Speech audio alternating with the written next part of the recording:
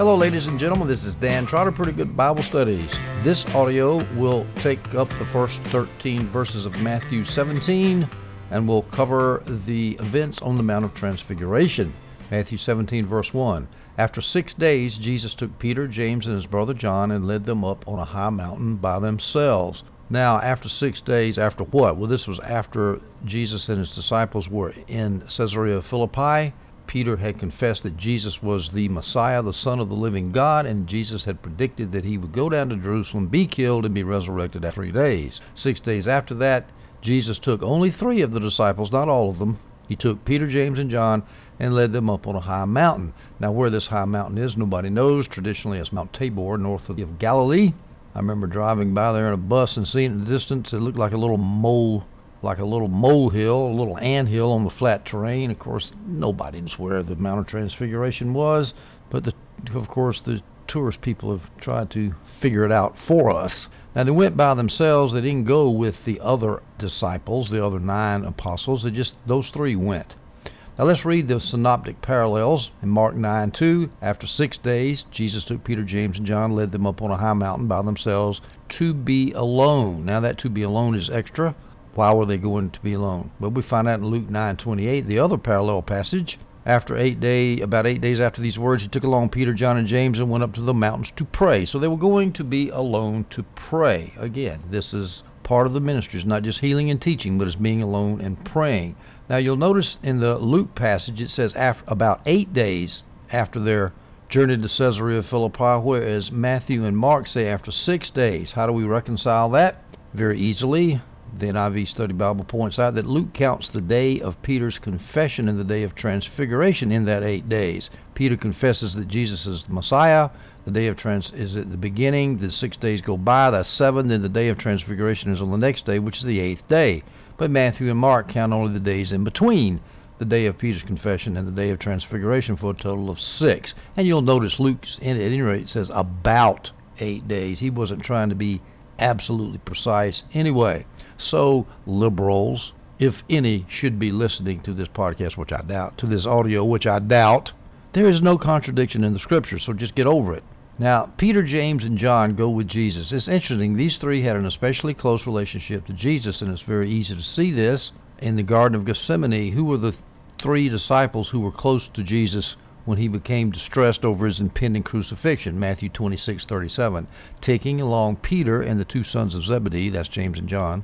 Taking along Peter and the 2 sons of Zebedee, he began to be sorrowful and deeply distressed. And then when he healed the synagogue ruler Jairus' daughter, early in his Galilean ministry, Mark 5:37 says this: he did not let anyone accompany him except Peter, James, and John, James's brother. So Peter, James, and John were the kind of the inner circle of the apostles. They were the ones that are closest to Jesus. Notice that Peter was taken up on the Mount of Transfiguration even though Jesus had just been offended by him. Get behind me, Satan. Now let's go up on the Mount of Transfiguration and I'm going to show you some glory. Which shows that Jesus, of course, is very forgiving. He didn't ruin Peter's ministry forever because he had screwed up.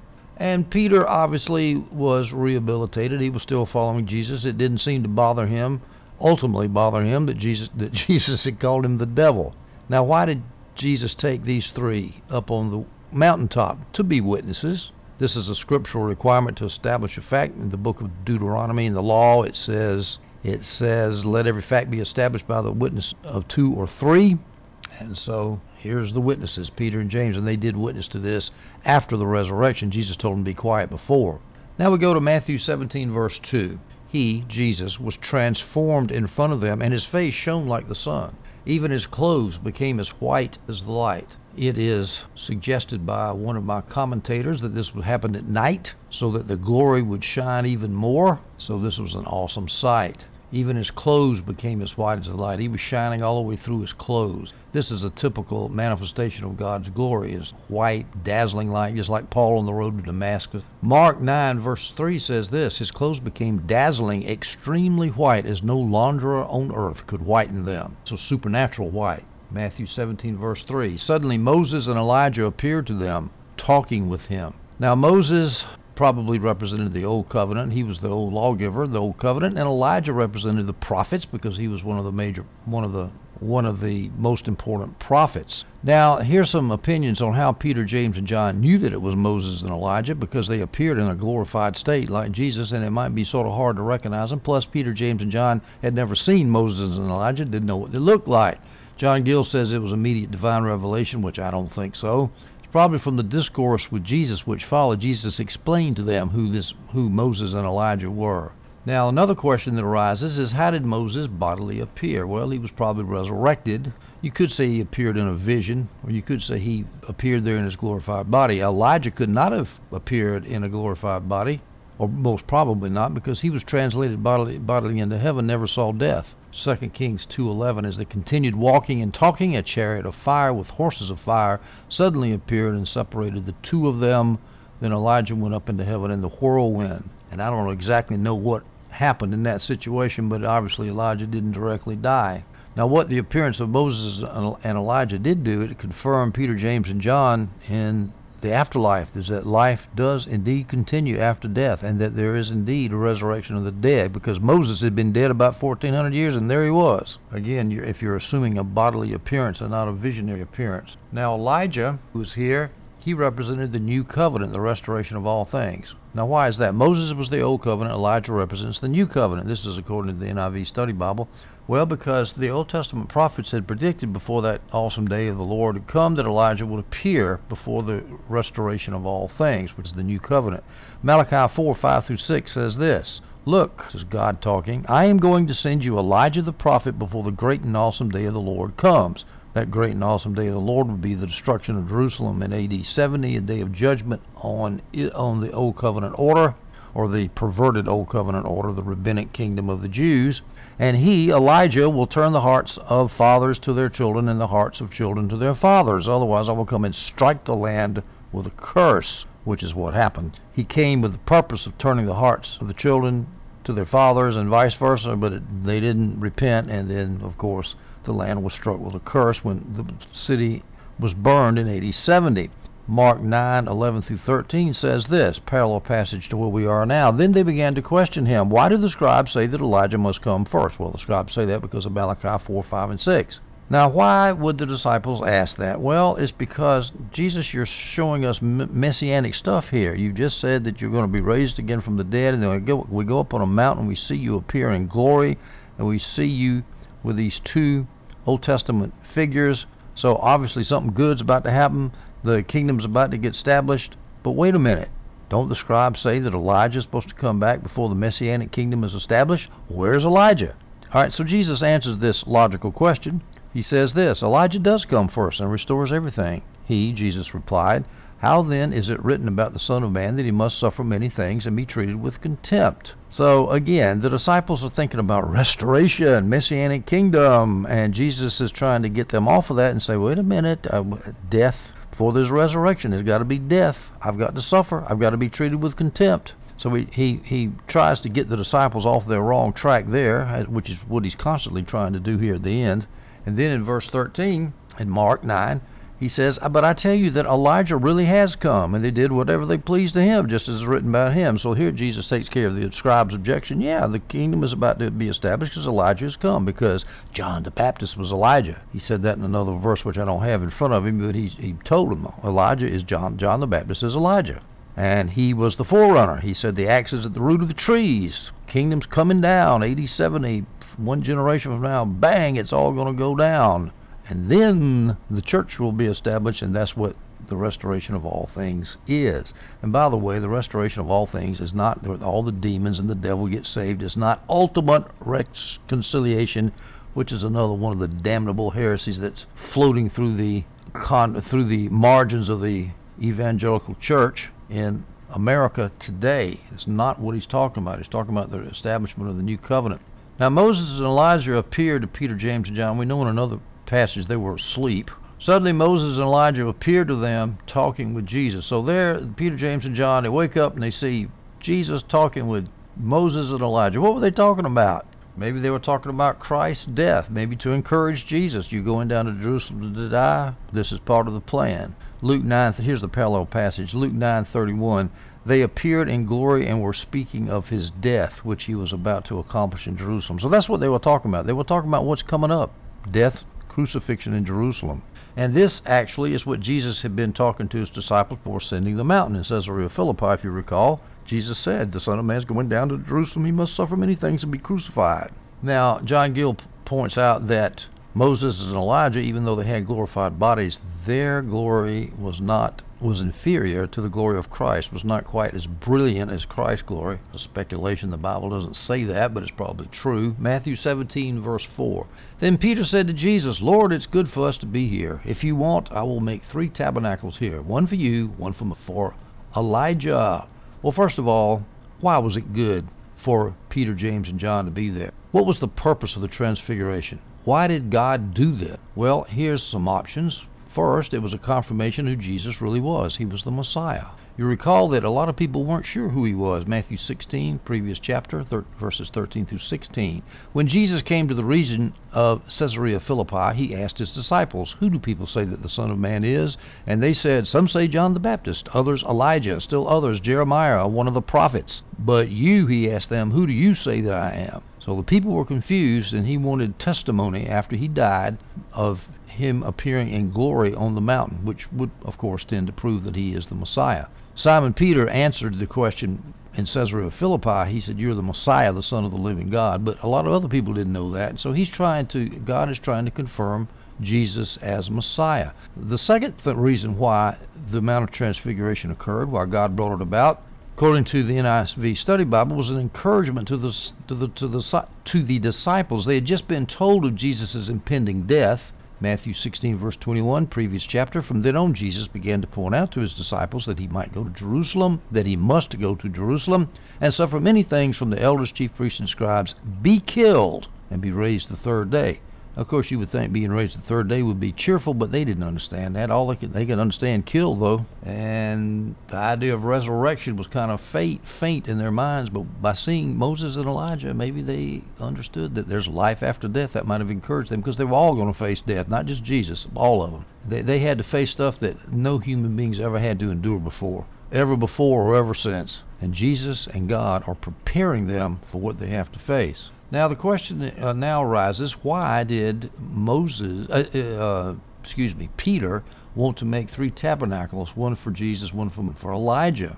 NIV Study Bible speculates he wanted to erect new tents of meeting, like in the Old Testament. He wanted to make new tabernacles, places where the Shekinah glory lived. Peter was Jewish, thinking in Old Testament terms. Or perhaps, says my NIV Study Bible, he was thinking of booths used at the Feast of Tabernacle. Maybe. It's not really clear what he was thinking about, except we do know that he was looking for glory now. He liked the idea of Jesus being glorified up on that mountain, but he didn't like the idea of Jesus suffering. That's when he said, no, Lord, never shall this be for you. So he apparently was still not reconciled to Jesus' impending death. Remember, he never was reconciled to it, really. He chopped off the high priest servant Malchus's ear when the temple guards came to arrest Jesus in the Garden of Gethsemane on crucifixion night.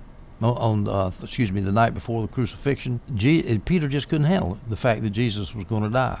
And so he liked the idea of glory now. Don't go away. In fact, one of the parallel passages says that Moses and Elijah were walking away when Peter said that they were leaving. Peter didn't want that glory to leave. He wanted to stay, and that's the way we are. We like to, what is the old phrase, immanentize the eschaton. We want to take heaven and bring it down to earth now. Before you can have the eschaton, you got to have death and resurrection. You got to wait until God's redemptive purpose in history, his redemptive pattern of salvation is accomplished and finished. And then we get the glory. In other words, we've got to be a little patient. Peter was not patient. He rebuked Jesus for saying that Jesus would die in Jerusalem. Never, he's told Jesus at Caesarea Philippi. He didn't want to leave this transfiguration scene, and he cut off the ear of Malchus, the high priest's slave, at the arrest of Jesus. Peter still had a this worldly mindset. Jesus was trying to get him to think about not only the next world in heaven, but also the next age, the church age on earth. All right, this verse says, then Peter said to Jesus. When is this then? It's after the 3 awoke from sleep. Adam Clark says the transfiguration was probably at night. John Gill says it was definitely at night to better show the glory of the transfiguration. They were probably sleeping. Luke 9:32. Peter and those with him were in a deep sleep, so we know they were sleeping. And of course, when do you normally sleep? At night. And when they became fully awake, they saw his glory and the two men who were standing with them. Now, why did they wake up all of a sudden? Well, the bright light from the transfigured bodies could have woken them up, or they could have heard Jesus talking with Moses and Elijah. Anyway, they woke up to a remarkable scene. Now, Mark and Luke add the interesting fact that Peter didn't know what he was talking about. Luke 9:33 says this: As the two men were departing from him, that's Moses and Elijah, Peter said to Jesus, Master, it's good for us to be here. Let us make 3 tabernacles, one for you, one for Moses, and one for Elijah, not knowing what he said. He woke up from a sleep. He saw 3 transfigured people. He was dazzled. He was sleepy. He was groggy. He was confused. And so he said, let's make 3 tabernacles. Let's keep this scene going on. Mark 9:5-6. Then Peter said to Jesus, Rabbi, it's good for us to be here. Let us make 3 tabernacles, one for you, one for Moses, and one for Elijah, because he did not know what he should say, since they were terrified. There's another little interesting detail from the parallel passage in Mark. They were terrified. It scared the blazes out of them to see these 3 glorified people waking them up from their sleep in the middle in the nighttime. Why didn't Peter know what he was talking about? Well, he was frightened, he was terrified, and he was foolish in thinking the glory would be permanent. Because after all, the reason for those tabernacles was to permanently keep the glory there on the temple, on the mountain. You know that Jesus didn't even bother to give him an answer about those tabernacles. He said, Peter, we're not even going to talk about that. Someone has said, and I forgot who, that Peter was equating the glory of Jesus, Moses, and Elijah by building 3 tabernacles. All 3 would have the same sort of tabernacle. I don't know if you'd say that about Peter. He was kind of groggy. He was terrified. He didn't know what he was saying. I don't think he's trying to think that the glory of Jesus was equal to Moses and Elijah. I don't know whether Jesus was shining brighter than Moses and Elijah. I don't know. I think that's speculating a little too far. Matthew 17:5, while he was still speaking, that's Jesus, suddenly a bright cloud covered them, and a voice from the cloud said, This is my beloved Son, I take delight in him. Listen to him. That's the name of a seminal New Covenant theology article by John Zenz. This is my beloved Son, listen to him. He's the whole focus of the coming kingdom, the restoration of all things, building up the fallen tabernacle, replacing the old covenant kingdom, the rabbinic Judaizing system, to get rid of all that and start over the kingdom of God on earth, the church. That's what this is all about. This is my beloved Son, listen to him. I know this is once again, this is an affirmation of Jesus' messiahship. He's the Son of God. Listen to him. Listen to him. Of course, the disciples had done a great job of not believing a lot of the stuff that Jesus told them, despite all what he was teaching and showing them. But now they got a voice from heaven to back it all up.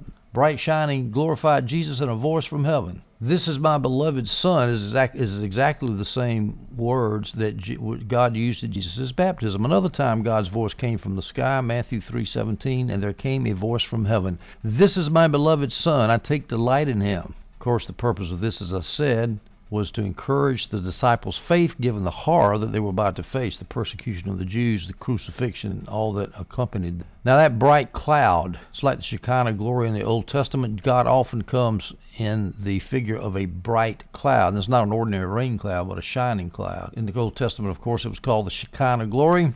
Let's read 2 Peter 1:17. For when he received honor and glory from God the Father, a voice came to him from the majestic glory. Holman Christian Study Bible calls the Shekinah glory cloud there the majestic glory. This is my beloved Son. So this cloud is the majestic glory. Here's some other scriptures showing God manifesting as a bright cloud. I remember one time years and years ago, there was this guy who was a little eccentric, and he preached a sermon that I listened to about clouds. And I remember thinking, this is the dumbest thing I've ever heard. Well, maybe I was wrong. Maybe there is something about this idea of clouds in the Old Testament. Let's read 2 scriptures showing God manifesting as a bright cloud. Ezekiel 1:4. I looked, and there was a whirlwind coming from the north, a great cloud with fire flashing back and forth, and brilliant light all around it. In the center of the fire, there was a gleam like amber. A great picture of God. Since God is a spirit, we can't see him. We see him under the cover, under the aspect of natural things that we can recognize. These natural things tend to be sort of awesome. Well, here God is a great cloud with fire, lightning flashing back and forth in the cloud. Ezekiel 1:28, the appearance of the brilliant light all around was like that of a rainbow in a cloud on a rainy day. This was the appearance of the form of the Lord's glory. So there you see cloud associated with God's glory. In Ezekiel chapter 1, clouds are frequently a symbol of God's presence to protect and guide people. I'm going to read quickly some scriptures that mention clouds representing God's presence and his protection. Exodus 16:10, as Aaron was speaking to the entire Israelite community, they turned toward the wilderness, and there in a cloud the Lord's glory appeared. After all, the Israelites were led by a cloud, the Shekinah glory cloud. Exodus 19 was a pillar of fire at night and a cloud during the day. Exodus 19:9, the Lord said to Moses, I am coming to you in a dense cloud, so that they will hear when I speak with you and will always believe you. So God appeared to Moses in a thick cloud. Exodus 24:15 through 18. When Moses went up the mountain, the cloud covered it. The glory of the Lord settled on Mount Sinai, and the cloud covered it for 6 days. So there you have the Shekinah glory appearing on Mount Sinai in the form of a cloud. On the seventh day he called to Moses from the cloud. The appearance of the Lord's glory to the Israelites was like a consuming fire on the mountaintop. Moses entered the cloud as he went up the mountain, and he remained on the mountain 40 days and 40 nights. So there's the Shekinah glory on top of Mount Sinai as he revealed himself with the law. Exodus 33:9 through 10.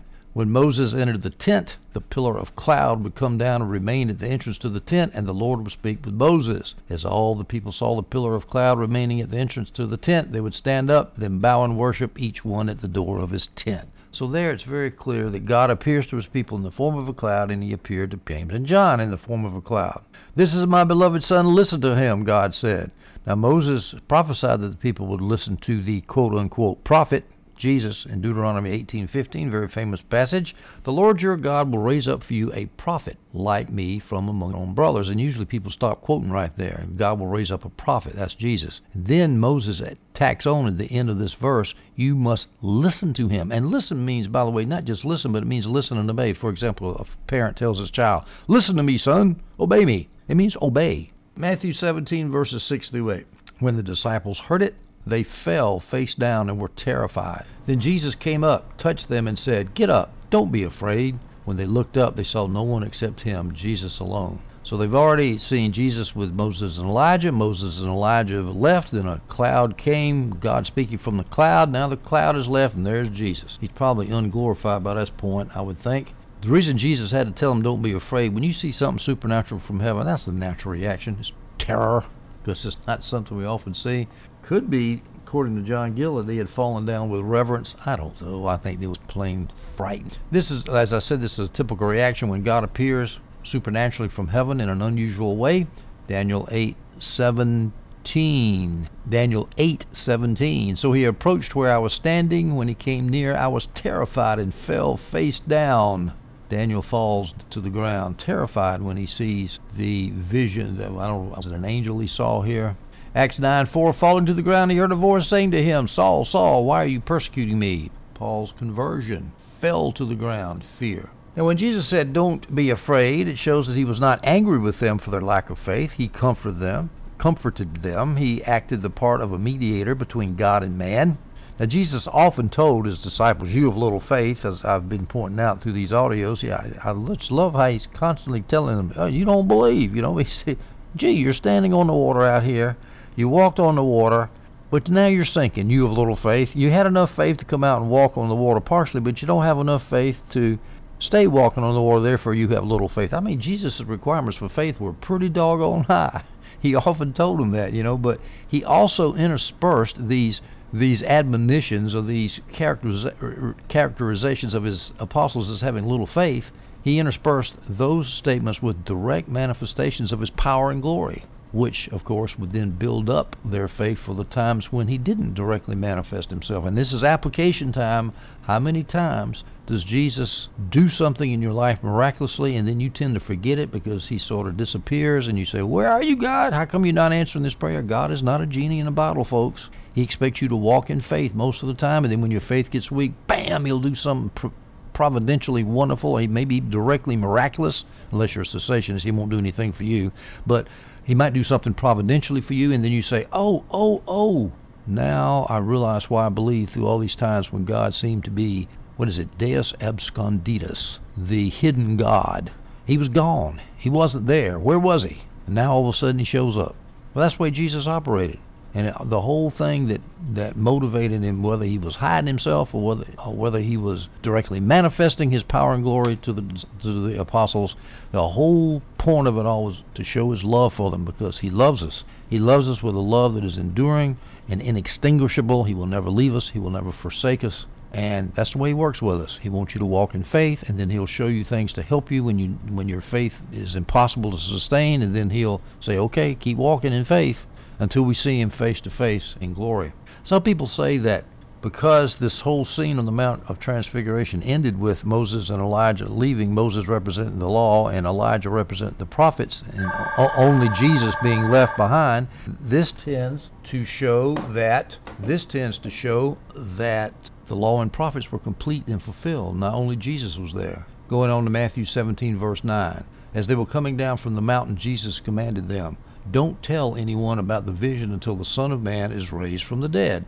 Now, why would Jesus tell them to not tell anybody about what they had just seen? Well, here's some options. First, this would be a better time after Jesus had risen from the dead to tell the story of the Transfiguration. It would be more believable then. I mean, after all, you got somebody to rise again from the dead, you can believe that he appeared on the mountain transfigured. Jesus, another option as to why he told them to be quiet, is that Jesus had already promised that there would be no sign from heaven except the sign of Jonah, and he didn't want the Pharisees to get this sign because they were asking in unbelief. Now think about how this will especially irritate the Jews. Jesus was hated, and yet he was seen talking to their beloved law and prophets representatives, Moses and Elijah. And here this false Messiah claims he's talking to Moses and Elijah. They wouldn't believe Peter, James, and John. They would think the whole thing was made up. And in fact, Jesus knew that if the disciples told the Sadducees and Pharisees, that they would be casting pearls before swine.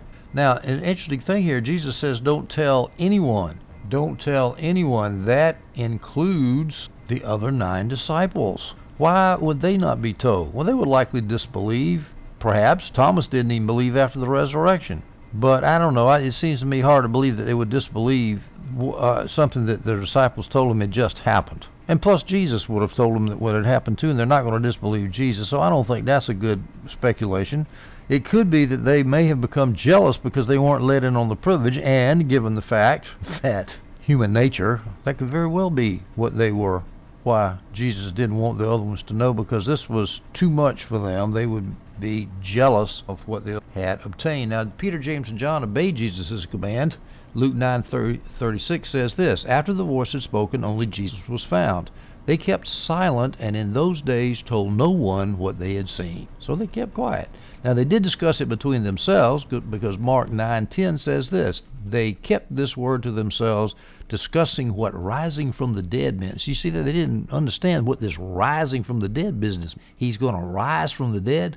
Now, exactly what does that mean to us who live after the fact? We, of course, know what it means, but they were before the fact, and they weren't sure. They still weren't reconciled to the fact that Jesus had predicted he would die. How can this Messiah, my gosh, he's doing all these miracles? Talk when he died. Nobody's going to touch him. Nobody can touch him. But yes, he was going to die. This, of course, again, just shows that God so many times does things in ways we cannot predict. We don't understand. His ways are not our ways. Death before the resurrection, that was not the disciples' way.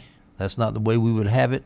Matthew 17, verse 10, so the disciples questioned him, why then do the scribes say that Elijah must come first? Now, it was a traditional Jewish teaching that Elijah would come before the Messiah, and so the disciples are asking Jesus, well, if you're the Messiah, as you're trying to show us here on the mountain, and as we have confessed, as Peter, speaking for all of us probably, in Caesarea Philippi, has confessed that you are the Messiah, so if you're the Messiah, where's Elijah? Because the scribes say Elijah's got to come before the Messiah, and we don't have Elijah. Where is he? Maybe the fact that Peter, James, and John, who was probably what the 3 disciples were questioning Jesus here, because the other 9 haven't been told yet, the reason they might be asking about Elijah, they just saw him. They just saw him on the Mount of Transfiguration, and they say, okay, well, now, is Elijah going to show up here too on the earth to show himself to everybody before you do, Jesus? So that it's a logical question here. It flows from what had just happened. Now, where did the scribes get the idea that Elijah must come first? Malachi 4, 5 through 6. God says, look, I am going to send you Elijah the prophet before the great and awesome day of the Lord comes, and he will turn the hearts of fathers to their children and the hearts of children to their fathers. Otherwise, I will come and strike the land with a curse. And by the way, and I don't have the verse where Jesus tells them that John the Baptist, well, it's coming up, I'm sorry, in the next verse, but Jesus is going to tell the disciples that John the Baptist is Elijah. So that great and awesome day of the Lord is after Elijah comes, after John the Baptist come. Well, John the Baptist came. The awesome day of the Lord was AD 70, 40 years later, when Jerusalem and Israel were destroyed by the Romans. Now, I said that the disciples who were questioning him here were probably only Peter, James, and John, as John Gill and Adam Clark say, because the other ones would have no reason to ask a question at this point. Not really, because Peter, James, and John had just seen this messianic glorification, this transformation of Jesus, and so it was logical, and they had seen Elijah, so it was logical they would ask about Elijah. We'll go to Matthew 7:11 through 13. Jesus continues in his response to the three disciples, Peter, James, and John. Elijah is coming and will restore everything, he replied. Is coming from, he's referring to Malachi 4 verses 5 through 6. Jesus says Elijah is coming and will restore everything, he replied. But I tell you, Elijah has already come, and they didn't recognize him. On the contrary, they did whatever they pleased to him. In the same way, the Son of Man is going to suffer at their hands. Then the disciples understood that he spoke to them about John the Baptist. He didn't directly say John the Baptist, but he gave them enough hints where the disciples figured it out. John the Baptist was the forerunner. Elijah is the forerunner of the Messiah. John the Baptist is the forerunner of Jesus. So therefore, Jesus is the Messiah and John the Baptist is Elijah. Metaphorically, and notice here, hyper-literalist dispensationalist, here Jesus fulfills a prophecy non-literally, but symbolically or typologically or in a non-literal fashion. Verse 12 here, Jesus says, the same way the Son of Man is going to suffer, he had his head chopped off. He was killed. In the same way, Jesus is going to be killed. One more prediction. He let it all out, told the disciples, I'm going to die, guys. Face it, I am going to die. Now, I mentioned this earlier, I'll mention it again. When Jesus said that John the Baptist or Elijah is going to restore all things, he's talking about the establishment of the church, the kingdom of God on earth. The axe is the root of the trees so that the Jewish kingdom would go down and in its place would rise up the kingdom, the church. But he is not here talking about ultimate reconciliation. Apparently this idea has been around for a long time. Adam Clark, who wrote in the 1800s, he says this: no fanciful restoration of all men, devils, and damned spirits is spoken of as either being done or begun by the ministry of John, but merely that he should preach a doctrine tending to universal reformation of manners and should be greatly successful. Obviously, ultimate crock. That's the end of the story of the Mount of Transfiguration. I hope you enjoyed this audio, and we'll see you next time as we continue with Matthew chapter 17.